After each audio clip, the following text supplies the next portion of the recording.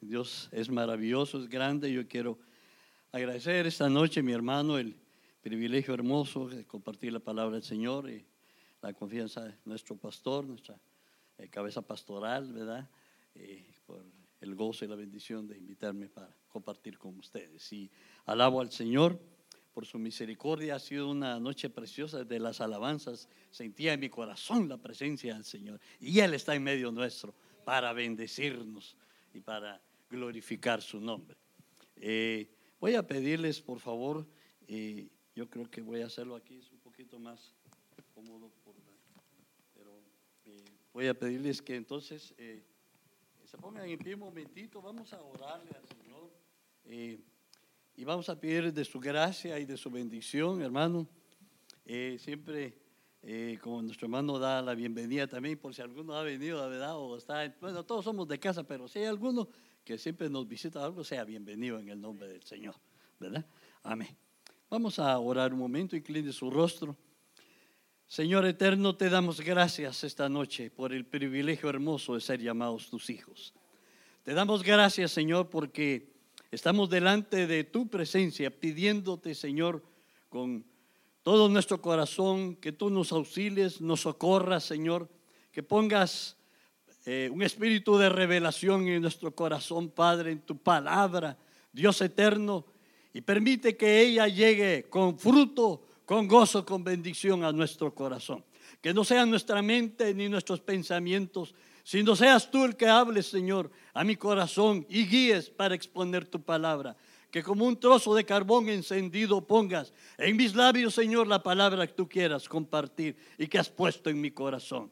Gracias, Señor. A ti remito toda honra y toda gloria. Tomamos autoridad en tu nombre también, Señor, y declaramos victoria, declaramos cielos abiertos y declaramos que la gloria de Jehová está en medio nuestro.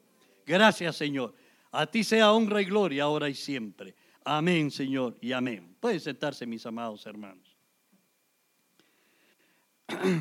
Yo quisiera esta noche agradecer este privilegio hermoso. Estaba meditando desde hace una semana en mi corazón y Dios fue poniendo poco a poco una palabra que el Señor había puesto en mi mente. Y yo quiero compartir rápidamente porque el tiempo, ¿verdad?, corre inexorable. Pero quisiera con ustedes conversar y tratar de abordar el tema siendo galardonados en su reposo. Siendo galardonados en su reposo. Y quisiera hablar acerca de las coronas del Señor. Aleluya. El Señor nos auxilie. Y lo primero que quisiera es leer Apocalipsis 3, verso 11. En ese contexto, y ahí vamos a partir para muchas otras citas bíblicas. Entonces, por favor, yo le suplico que usted busque Apocalipsis capítulo 3. Apocalipsis 3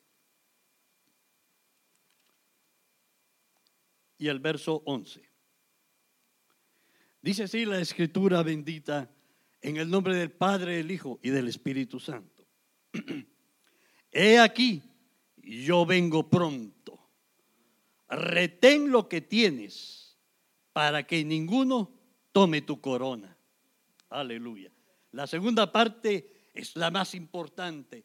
Es como decía hace unos días, oía a nuestro apóstol Sergio hablar cuando él dice, van los mineros en una mina y entonces encuentran en la mina gracias por ponerla ahí, amén.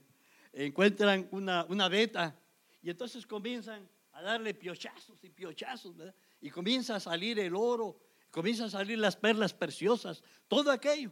Y entonces hay versos pequeños, hermano, que con que usted pida la revelación del Señor, comience a dar el piochazo ahí, comienzan a salir aquellas verdades gloriosas de la palabra de Dios en su corazón. Así que esta noche yo quisiera, lo primero es, para tratar de introducirnos, es hablar, hermano, de los premios, de los galardones. Yo recuerdo en mi época de joven, hace poquito, ¿verdad? Cuando estaba en el colegio, hace como 50 años eso, Yo recuerdo que el maestro de física nos ponía a correr aquello de 400 metros, ¿verdad? Y usted recuerda en el Colegio de la Patria, en Quetzaltenango, y yo recuerdo que nos ponía a formar así. Hay una cosa que le dicen la estafeta, es como un rollo que usted lo lleva corriendo, ¿verdad? Y comienza a los primeros 100 metros y tiene que correr. Entonces hay otro compañero que está allá adelante. Gracias, mi hermano. Amén, muchas gracias. Hay otro compañero que está hacia adelante y uno tiene que ir rápidamente lo más que pueda y darle, y aquel está esperando así, ¿verdad? Ansioso, como que dice, apúrate, apúrate que nos van a ganar, y agarra la estafeta y sigue otra carrera, y así son 4, y entonces la última es el que lleva la mayor velocidad para poder alcanzar los 400 metros, ¿verdad? Claro que nosotros pues apenas sea los primeros 50 ya estábamos ahí que ya no, ¿verdad? Pero la verdad es hermoso. Mire, yo recuerdo jamaiquino atleta, creo que de apellido Boyton, o es un jamaiquino que ganó como 3 veces, ha ganado en los Juegos Olímpicos, una velocidad de los 100 metros, hermano. Yo recuerdo que cuando era joven yo eran como 12 segundos o 13 segundos, abarcaban 100 metros. Ahora el señor jamaiquino, que ya parece que ya no era la última olimpiada, ya fue su última olimpiada, llegó a 9 segundos, 9 metros, 100 metros, 9 segundos, 100 metros, imagínense, aquella velocidad. Es increíble cómo ejercitan los músculos de la pierna a la velocidad, es increíble. Bueno, y la Biblia, y entonces obtienen un galardón. Y en los Juegos Olímpicos de la Grecia antigua, lo mismo era, ¿verdad? Ellos empezaron con esto, ¿verdad? De tratar de coronar, de galardonar a aquellos que se distinguían. Entonces, unos compiten legalmente, con esfuerzo, ¿verdad? Pero otros también, y usted sabe que siempre hay de ambos bandos, del lado positivo y del lado negativo, ¿verdad? Y entonces me ponía a pensar también, yo recuerdo a un ciclista, Armstrong, me parece, que era de aquí de Estados Unidos, que los Tours de Francia se los llevó la primera, se los llevó la segunda, se los llevó la tercera y no lo podían parar, ¿verdad? Finalmente, al cabo de los años, se descubrió que usaba, ¿cómo se dice estas? Algo inyección, sí. Entonces, la cosa es que no competía legalmente, y lo más desastroso que después de haber sido galardonado, le vinieron y tenía que devolver las medallas, ¿verdad? Imagínense. Qué tristeza. Entonces mejor ni correr, ¿verdad? O mejor ni participar. Bueno, eso sería, y eso le podíamos poner otros ejemplos, pero para ir rápidamente, hermano, eso es en ese sentido secular. Pero también hay coronas, o hay actitudes, hermano, hay galardones que en la Biblia menciona unos para manera de introducirnos. Hay falsas coronas. Y entonces Isaías 28, que voy a pedir favor si es tan gentil mi hermana, Isaías 28 del 1 al 3. Isaías 28, si usted lo busca allá del 1 al 3, dice así de la manera siguiente: ay de la corona de soberbia de los ebrios de Efraín, y de la flor caduca de su hermosura, de la hermosura de su gloria, que está sobre la cabeza del valle fértil de los aturdidos del vino. Mire qué tremenda la palabra esta, hermano. Ay de la corona de arrogancia de los ebrios de Efraín, y de la flor marchita de su gloriosa hermosura, que está sobre la cabeza del valle fértil de los vencidos por el vino. Verso 3. Con los pies será pisoteada la corona de soberbia de los ebrios de Efraín. El enemigo, Satanás, que el Señor lo reprenda, hermano, siempre quiere ofrecer al mundo falsos galardones, ¿verdad? Y esa es la figura exactamente de Efraín. Este pueblo, era unos descendientes que habitaban ahí de la tribu de Efraín, pero en estos tiempos de Isaías, dice la escritura que en otras versiones habla de Samaria. Y entonces ellos se daban mucho al vino. Se emborrachaban, ¿verdad? Entonces, la Biblia BTX lo traduce como una arrogante corona o como arrogancia. Entonces, hay 2 cosas importantes. La primera es que hay soberbia, se glorían en su abundancia, dice otra versión, hablando de soberbia. Y dice, la corona de los ebrios, hablando de Efraín, verso 3, era su borrachera. Y eso me lleva a que es una falsa alegría. Primero, mira, hay tres cosas que yo le quiero presentar antes de presentarle los galardones benditos de Dios. Primero, la falsa alegría. Las borracheras, ¿verdad? Están celebrando, por ejemplo, cuando celebran aquellas grandes triunfos y todo. Pero lo primero que son que las cervezas, que los vinos, en fin, que se vuelve aquello tremendo, ¿verdad? Entonces es una falsa borrachera. El otro día están, ¿verdad? Que, como decían allá en mi pueblo, allá en mi tierra, con caldo de apazote o algo, tratar de quitarse la gran goma, ¿verdad? Porque están todos quedando con un dolor de cabeza terrible. Y es una falsa alegría, no es una verdadera alegría. Segundo, el vino.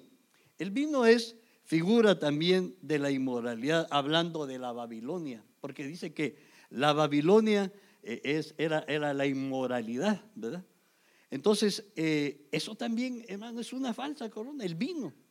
El vino de la inmoralidad y todas estas cosas que la gente está. ¿Cuánto se ha medido ahora, aún en las autoridades, verdad? Que tiene un escándalo aquí, que tiene un escándalo por allá. En fin, están inmersos en eso.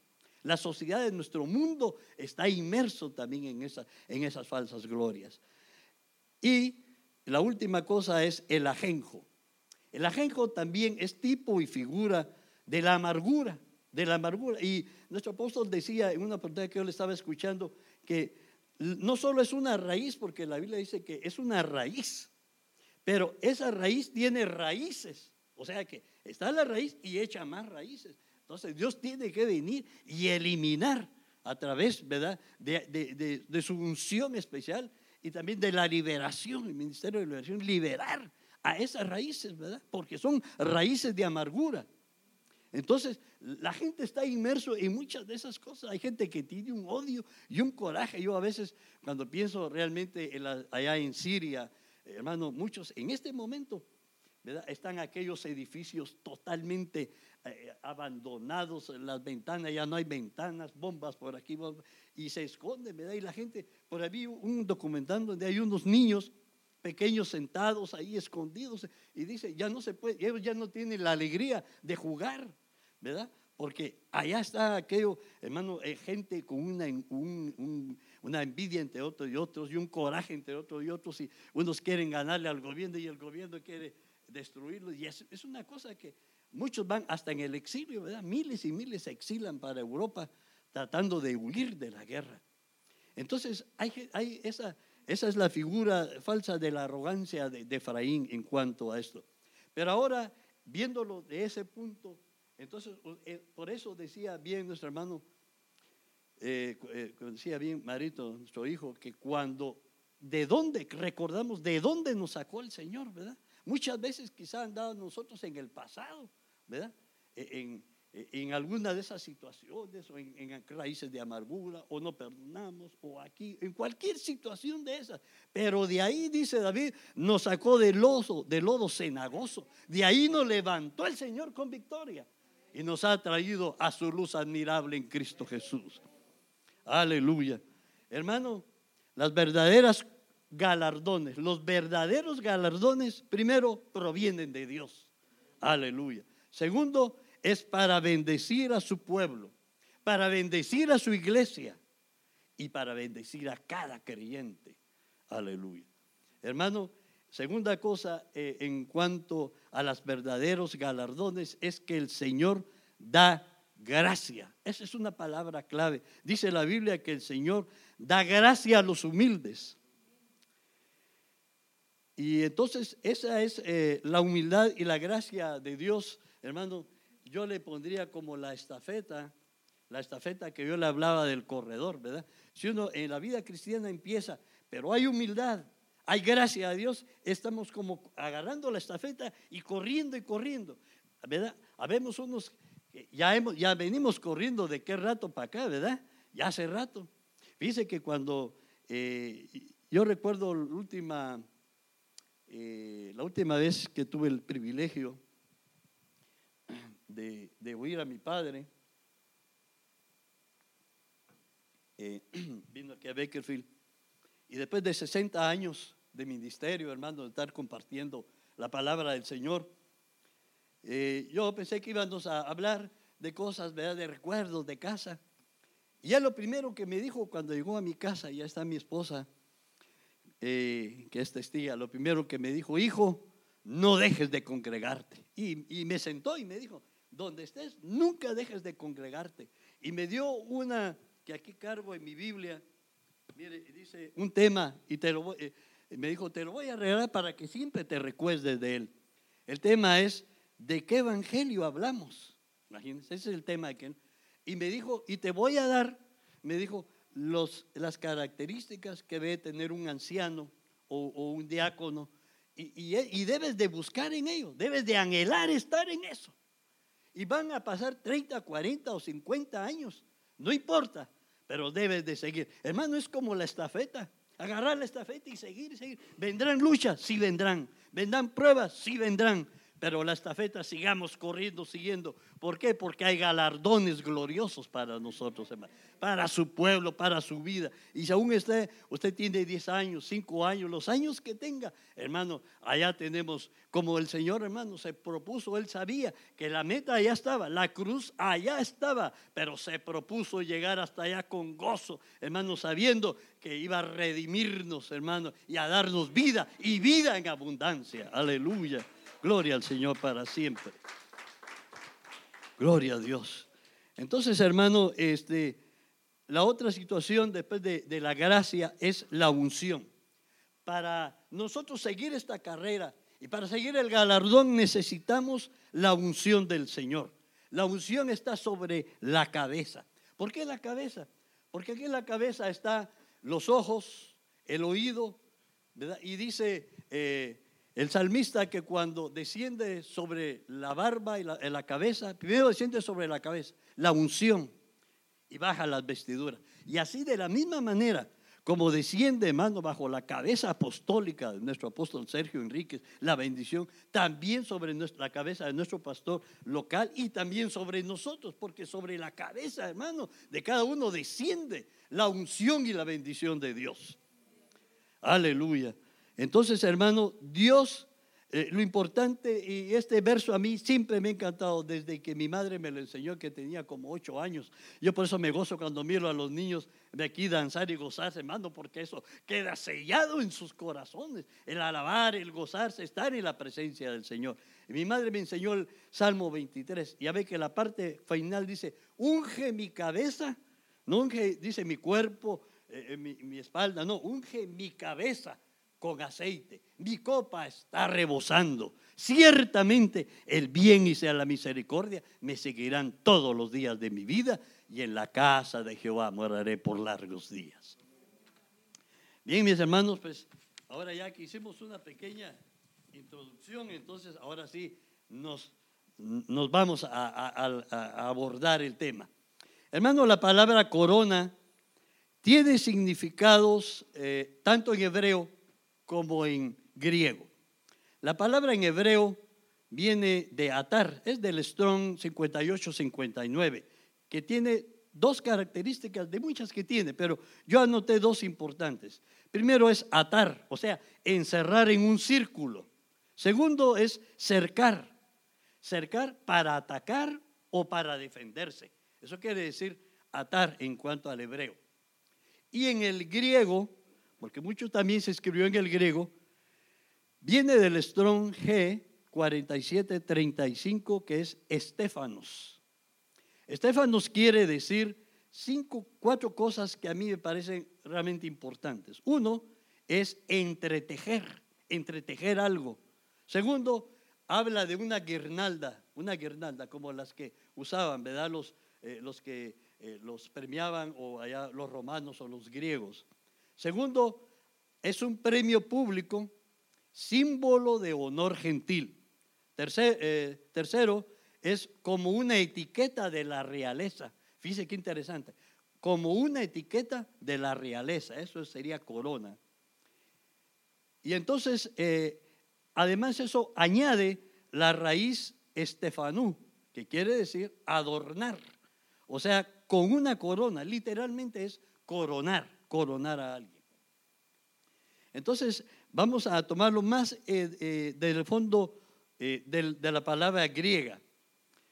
Entonces yo quisiera con ustedes ver la primera. Dios nos permita abordar rápidamente y tal vez de alcanzar de unas 12 que hay, hermanos, siquiera abarquemos 4 o 5 en el nombre del Señor. No me voy a detener mucho porque es profundo, pero yo se las quiero en mi corazón compartir. La primera de ellas es la corona de justicia. Aleluya. Gloria a Dios para siempre. En el hebreo es Estefanos Dikaio Sune. Esa es la corona, óigalo, esa es la corona de los que aman su venida. ¿Cuántos aman su venida, hermanos? Aleluya, todos amamos la venida del Señor. ¿Quién la recibe? Ay, hermano, aquellos que aman su venida. Esa es la corona, hermano, de justicia. Mire, veamos 2 Timoteo 4, voy a pedir a mi hermana si es tan gentil. 2 Timoteo 4, usted búsquelo en la Escritura, el Nuevo Testamento, los versos 7 y 8. 2 Timoteo 4, 7 y 8. El apóstol Pablo habla acerca de 3 cosas importantes. Rápidamente las vamos a mencionar. Primero, por amor a su venida. Eso es, esta corona de justicia acá hace en el griego Estefanos, es como una etiqueta de realeza. Dice, verso 7, he peleado la buena batalla, he terminado la carrera y he guardado la fe. 3 cosas importantes. La primera de ellas, pelean la buena batalla. Hermano, nosotros, estas coronas, hermano, son dadas, algunas son, el Señor las dará en aquel día glorioso cuando Él venga, ¿verdad? En el bimá de Dios. Pero hay otras como estas que son para nosotros. Ahora, ¿por qué digo eso? Porque dice allá la Escritura que cuando nosotros estemos ante el Señor, quitaremos nuestras coronas y las pondremos a sus pies, dice. Entonces, de hecho, hermano, ¿cómo las vamos a tener? Quiere decir que aquí el Señor nos la ha galardonado, nos la va a dar. Y en aquel día glorioso leemos, Señor, gracias, aquí está la corona, aquella que costó lágrimas, aquella que costó esfuerzo, no importa, Señor, aquí está mi corona. Y usted la va a poner a los pies de Cristo. Aleluya. Hermano, termina, lo primero es pelear la buena batalla. Hay 3 cosas. El que pelea la buena batalla, primero, lucha con valor. Obedece a Dios en todo. Esas 2 cosas es en un nivel, a nivel de iglesia, a nivel de grupo. Peleamos la buena batalla. Es luchar con valor. Cada día hay que tener valor para seguir adelante. Hay que obedecer a Dios, hermano. Obedecer su palabra. Por eso cuando sus siervos amados acá, nuestro pastor, otros hermanos que ministran la palabra, instan a obedecer, instan a venir al altar, instan a seguir la santidad, la consagración. Venga, hermano, venga, consagrémonos, ¿verdad? Revistámonos, hermano, vistámonos de esa vestidura de gloria que el Señor tiene para su pueblo, porque tiene, hermano, un galardón, obedecer a Dios en todo. Y segundo, compiten. Esa palabra, la buena batalla, en el sentido personal es competir, porque los guerreros compiten, los de la lucha libre compiten uno con otro. Entonces Pablo dice, no solo te orientes en grupo a pelear la batalla con valor, sino también personalmente, cuerpo a cuerpo con el enemigo, las batallas de la vida, hermano. Usted haga de veras con su corazón, pelee con gozo, sabiendo que Dios tiene. ¿Por qué? Porque amamos su venida y tiene una corona de justicia para usted, hermano. Aleluya. Segundo, terminan la carrera. Mire, eso es interesante. Acá he apuntado, dice, llegan a la meta a pesar de. Dice, hay 2 aseveraciones que nos dan en cuanto a terminar la carrera. Primero, llegar a la meta a pesar de ¿qué? De estar cansados, porque puede ser que en el camino estemos cansados, hermano. Hay momentos que son difíciles, hay enfermedades, hay batallas de la vida, hay problemas que vienen, ¿verdad? Hay fallecimientos quizás de un familiar o qué sé yo, o hay una situación, en cualquier situación difícil de la vida, que sea cansancio, nosotros, hermanos, tenemos que pensar que a pesar de eso hay que terminar la carrera con gozo.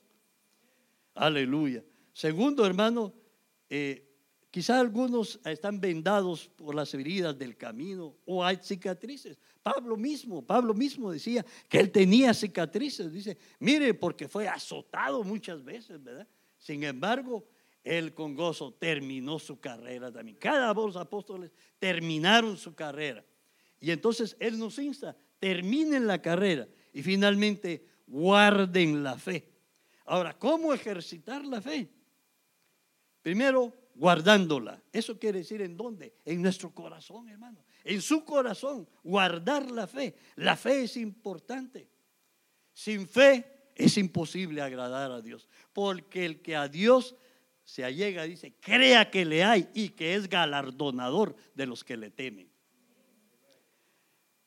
¿Qué otra manera se ejercita la fe? Manteniéndola viva. Eso es importante. Mi hermano, a pesar de las circunstancias, los tiempos pasan. Fíjese que nuestro apóstol hablaba hace unos días y yo recuerdo, oí algo que antes ya ve que la lucha en la Primera Guerra Mundial y la Segunda Guerra Mundial, países contra países. Ya viene ahora con esto de últimamente con Corea del Norte y todo esto. Pues ahora ya no se está pensando tanto en enviar mucho ejército, sino más bien dice que ahora Estados Unidos lo que está pretendiendo y tratando de ver de qué manera busca es sacar armas a la estratosfera, de tal manera que están ahí en un momento sin necesidad de ejército, envía y ¡boom! A acabar con la que donde están a través de armas afuera de la estratosfera. Entonces, hermano, la verdad es increíble cómo va pasando el tiempo y ellos pues va mejorando. Y entonces esa idea me da a mí la idea que el cristiano debe de tener un medio, y Dios provee un medio que es rejuvenecernos como el águila. Está la figura del águila, y eso es lo que yo le compartí esta noche. ¿Cómo guardamos la fe? En la figura, ejercitándola, rejuveneciendo. El Salmo 103, 105, perdón, el Salmo 103, 5. No sé si quieras ponerlo, si es tan amable. El Salmo 103, 5 nos habla acerca de cómo rejuvenecer. Dice que él, ahí está, gloria a Dios. Mire qué hermoso ese verso, hermano. Téngalo en su corazón. El que colma de bienes tus años. ¿Para qué? Para que tu juventud se renueve como el águila. Se renueve como el águila. Nuestra fe debe renovarse continuamente.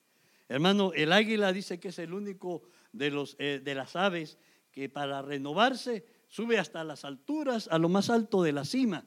Y allá comienza con su pico a tratar de renovarse y se renueva sus alas, renueva su cuerpo, todo lo renueva. Y baja como de nuevo con fuerzas, con renovado ánimo. Hermano, la figura también en cuanto al águila en Apocalipsis 12, tal vez 12 verso 14, nos habla de una figura del águila y es la figura de la iglesia, de los arrebatados, dice la Escritura. Hermano, en ningún momento, otra de las versiones hablando de guardar la fe dice conservándola. ¿Cómo la vamos a conservar? Cantando, adorando, glorificando su santo nombre.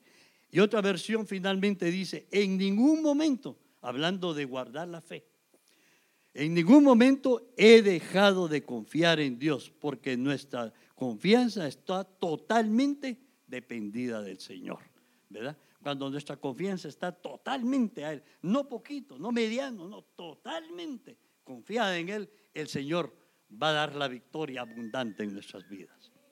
Así que, hermano, la corona de justicia está para nosotros, está para usted. Así que, hermano, esta noche pídanla al Señor.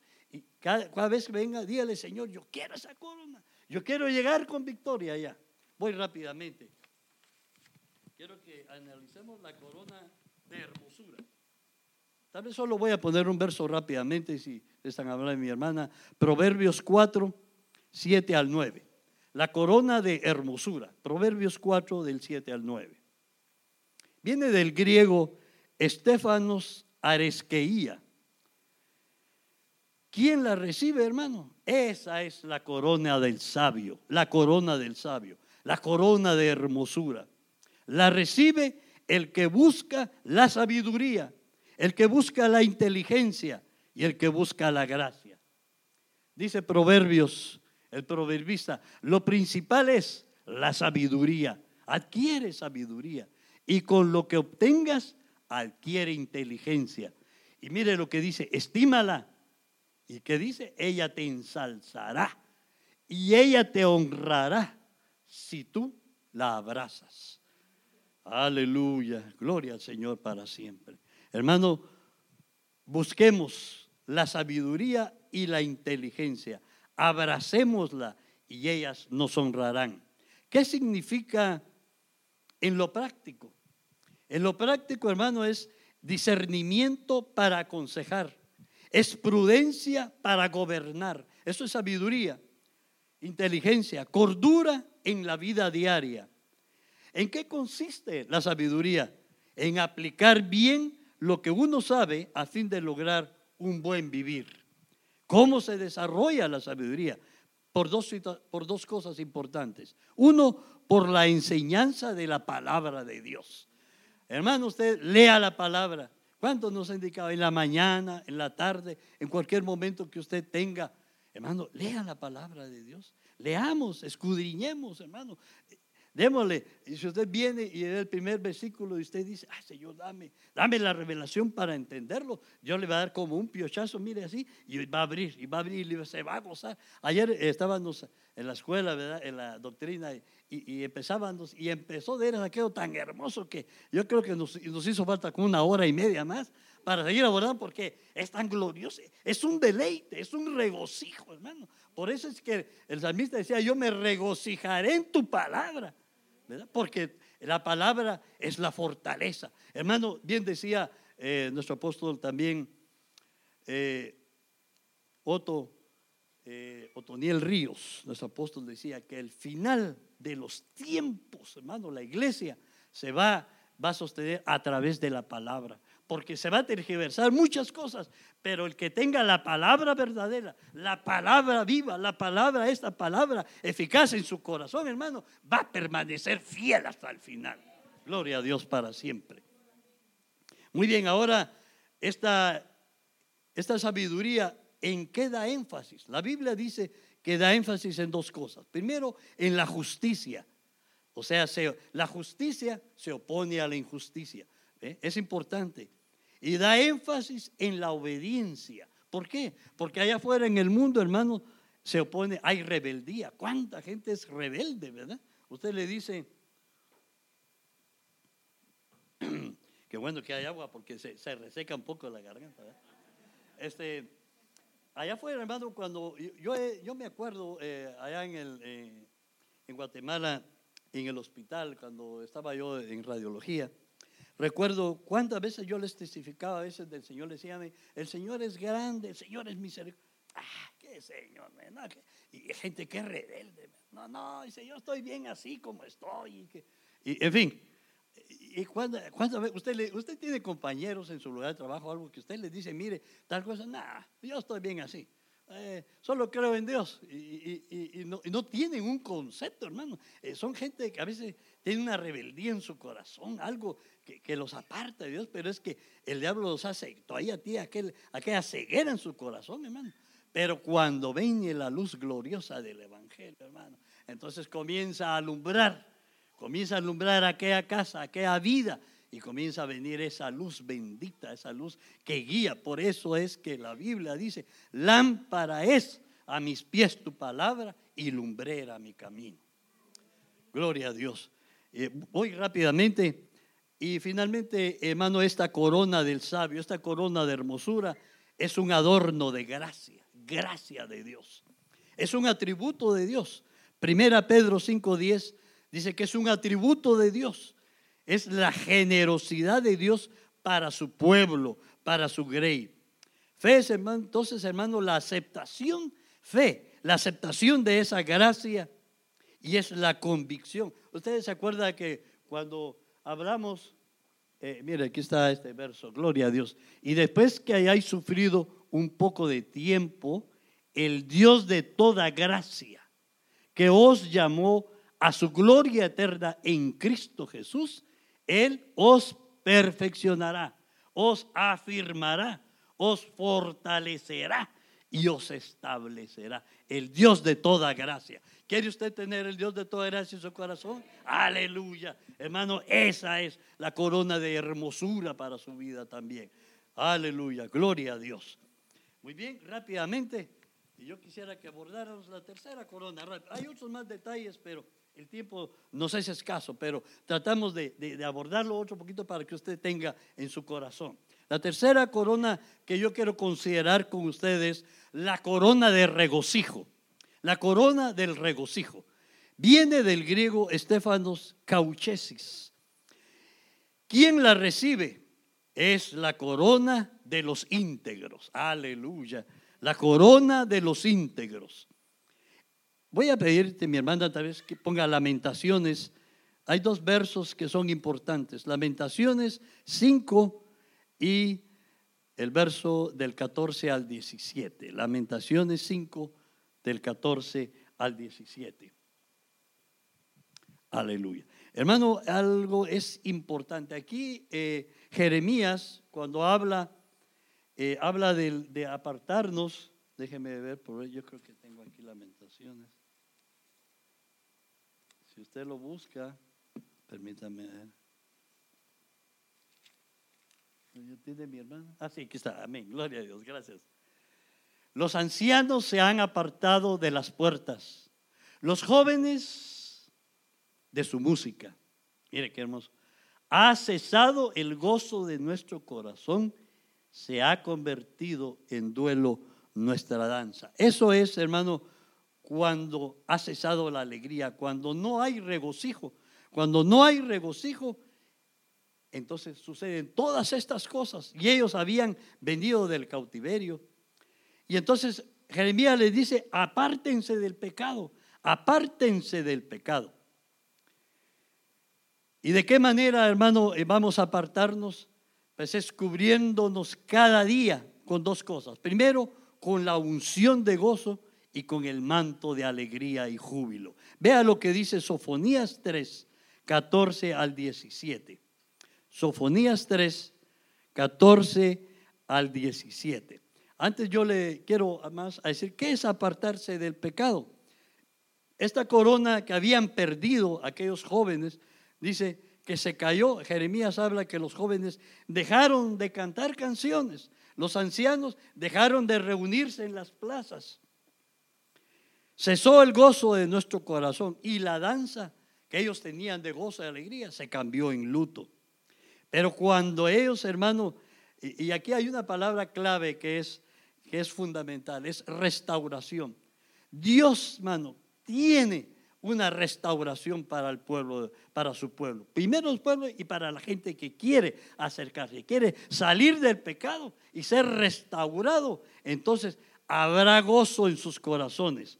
Ve ahora cómo dice Sofonías 3.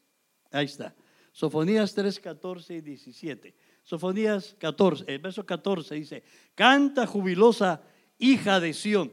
Cuando habla de hija de Sión, es en figura de la iglesia actualmente, la iglesia redimida en la sangre de Cristo. Canta jubilosa hija de Sión, lanza gritos de alegría, alégrate y regocíjate de todo corazón, hija de Jerusalén.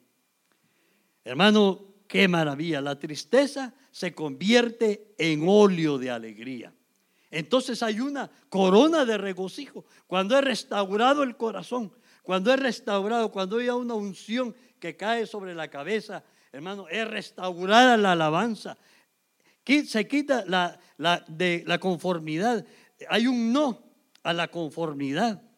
Mire, hay tres cosas son muy usuales cuando no se tiene regocijo. Primero, hay una conformidad, un conformismo.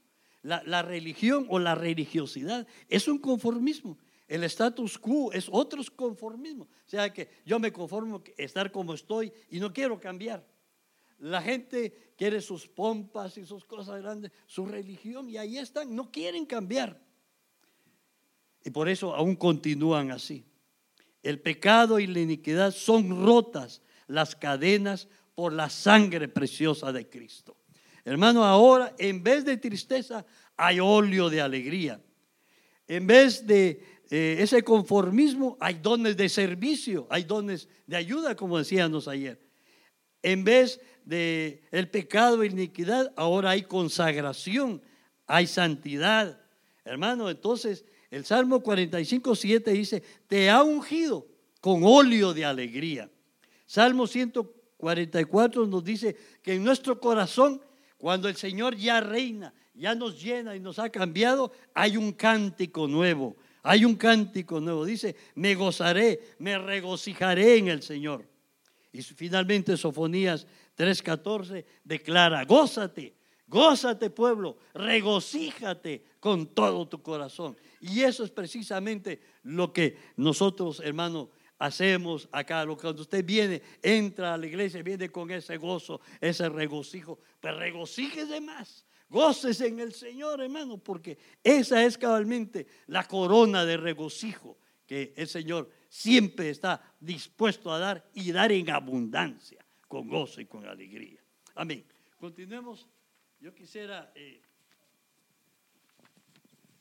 hablar de otras dos más, pero solo las voy a mencionar así de paso para poder orar y poder pedir al Señor, ¿verdad? Que el Señor ponga bendición, que el Señor nos haga, hermano, y pedirle esas coronas preciosas para nosotros.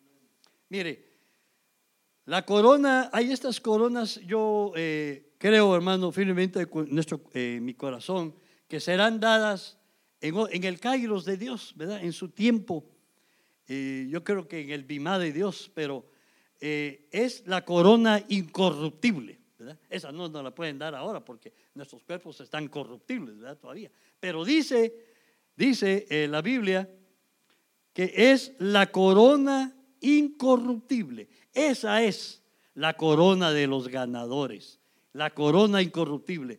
En el griego es Stéphanos Aphartos. ¿Quién la recibirá? ¿Quién recibirá esa corona incorruptible?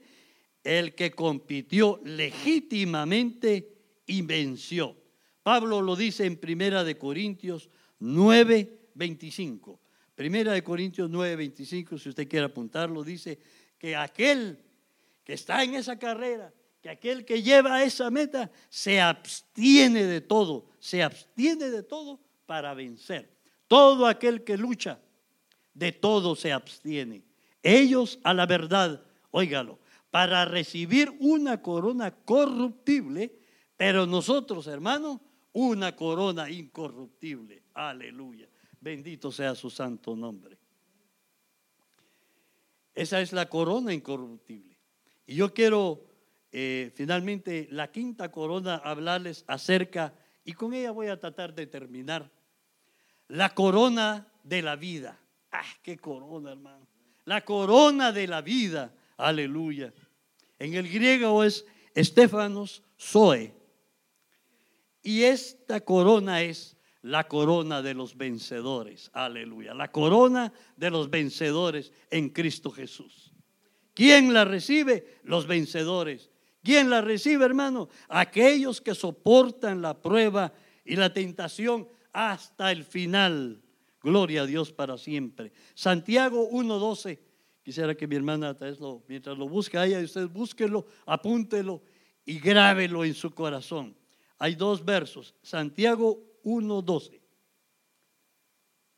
1:12. Aleluya. Santiago 1:12. Amén. Eso es, amén. Mire qué hermoso, hermano. Bienaventurado el varón que soporta la tentación. ¿Por qué? Porque cuando haya resistido la prueba, ¿qué recibirá, hermano? La corona de vida que ha prometido el Señor a los que le aman. Aleluya. Gloria a Dios para siempre. Hermano, esa es la maravillosa verdad de la Escritura. Esa es la fortaleza, hermano, que en ella encontramos, que hay galardones si usted compite legítimamente, si nosotros competimos, a pesar en las luchas, en las pruebas, pero ahí estamos, fieles al Señor, Él nos dará la corona de vida. Mire esa cita de Apocalipsis 2:10. Yo lo aprendí de que era joven, hermano, y quedó sembrado en mi corazón. Y esta noche yo se lo dejo a usted para que usted lo atesore. Apocalipsis capítulo 2, verso 10. No temas en nada que vas a padecer. He aquí, el diablo echará a alguno de vosotros en la cárcel para que seáis probados y tendréis tribulación por 10 días. La última parte, esa es la fundamental. Sé fiel hasta la muerte. Hasta la muerte. Y yo, dice Jesús, te daré la corona de la vida. Gloria a Dios para siempre. Aleluya, hermano. Esa es lo maravilloso. Es allí, entonces, hermano, donde nosotros podemos saber que Dios siempre tiene galardones preciosos, ¿verdad? Tiene para nosotros, hermano, galardones. Si competimos legítimamente, nos dará que día la corona de la vida. Yo creo que el tiempo ya abarcado. Yo quisiera, mientras tanto voy a cerrar, creo que voy a terminar. Quisiera que inclinara su rostro un momento.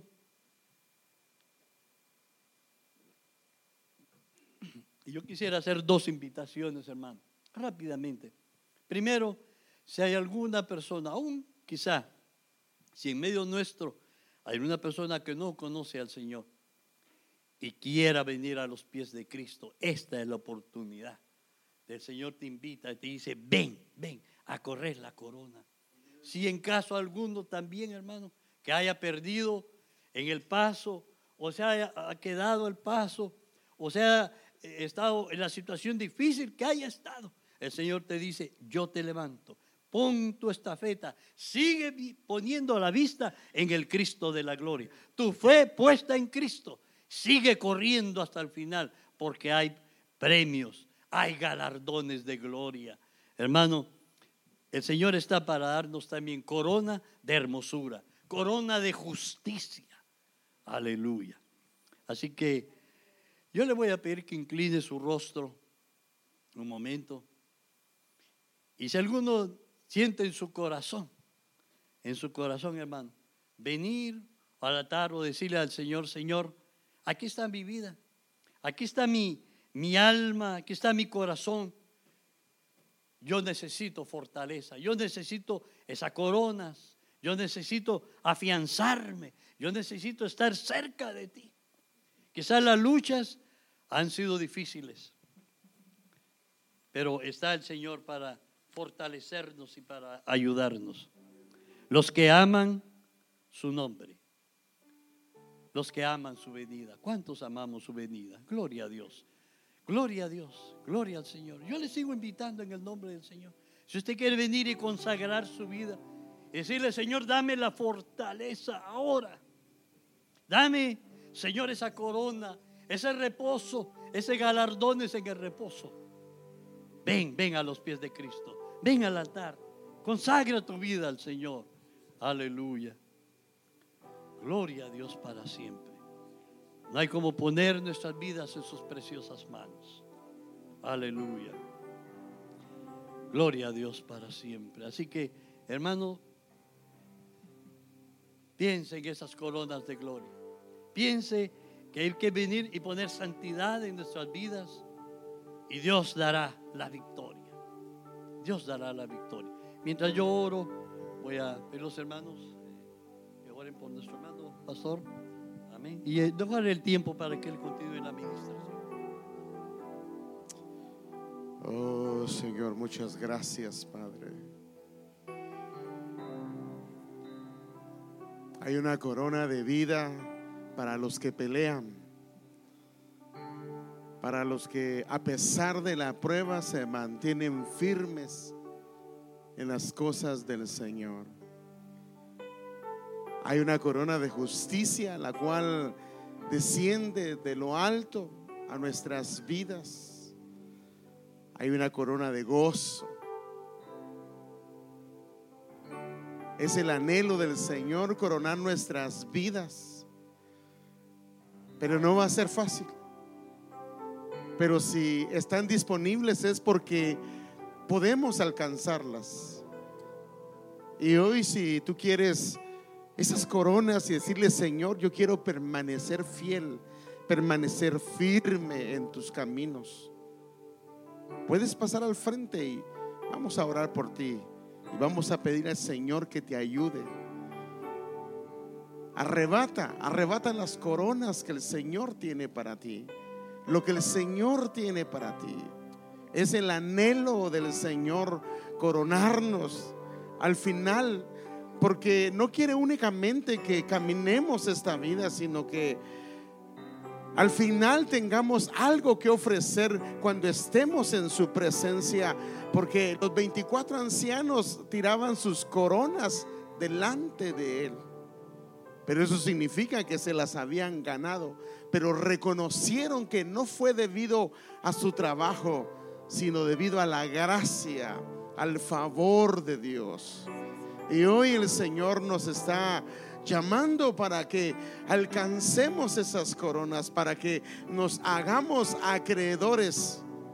Y por eso dice: no dejes que otro tome tu corona, no lo dejes.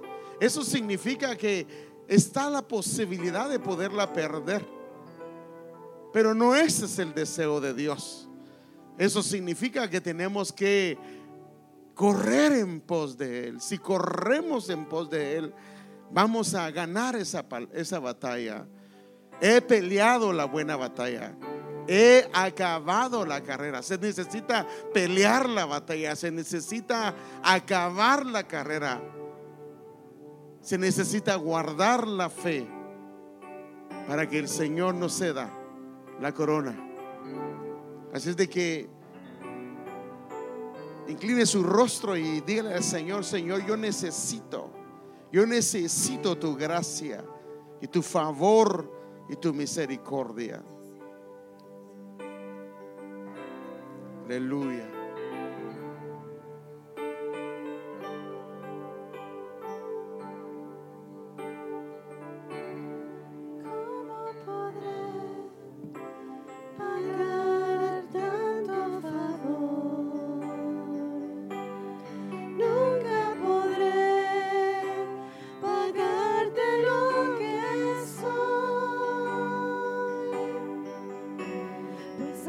Mi vida un lamento.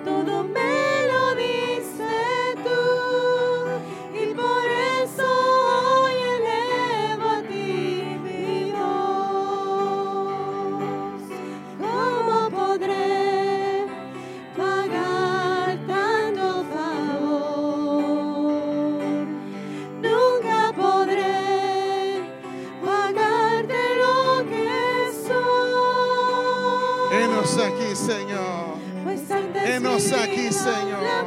Rejuvenécenos. Rejuvenécenos, Señor. Rejuvenece nuestras vidas, Señor. Danos la gracia, Señor, para ser acreedores de esas coronas, Señor. Danos la gracia para renovar nuestras vidas, para renovarnos en tu presencia, para renovarnos delante de ti, Señor. Danos la gracia, Señor, en el nombre de Jesús. En el nombre de Jesús.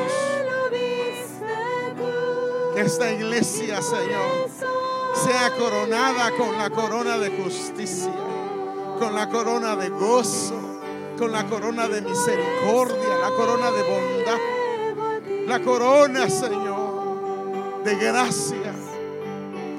Ven, Señor, sobre tu iglesia de una manera especial, y que trae la corona de santidad, la corona de santidad sobre cada uno de nosotros. Por favor, Señor, en el nombre de Jesús. En el nombre de Jesús. Gracias, Jesús.